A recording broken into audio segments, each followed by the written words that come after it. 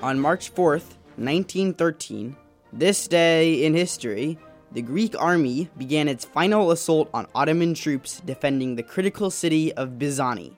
The battle and subsequent catastrophic defeat for the Ottomans would be one of the last major engagements of the Greek front in the First Balkan War, which by its end almost entirely removed Ottoman influence from Europe.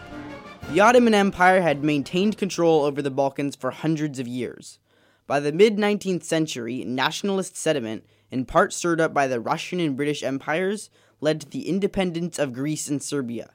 In 1885, after considerable Russian support, Bulgaria defeated the Ottomans and declared independence. But the Ottoman Empire maintained control of Macedonia and northern Greece. Greece allied itself with Serbia, Montenegro, and Bulgaria, and politically backed by Russia and Italy formed the Balkan League. It declared war on the Ottoman Empire in the fall of 1912.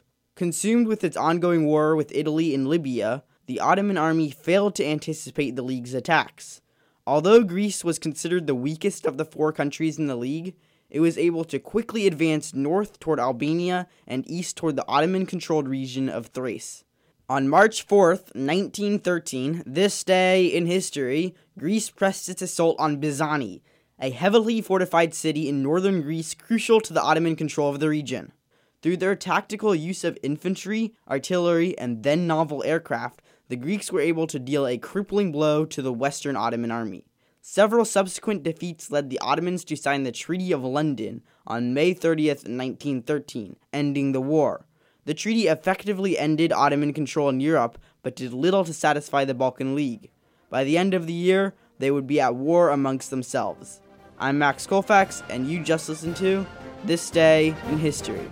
This has been a production of Mendocino County Public Broadcasting, KZYX Philo 90.7 FM, KZYZ Willits and Ukiah 91.5 FM, and Fort Bragg at 88.1 FM.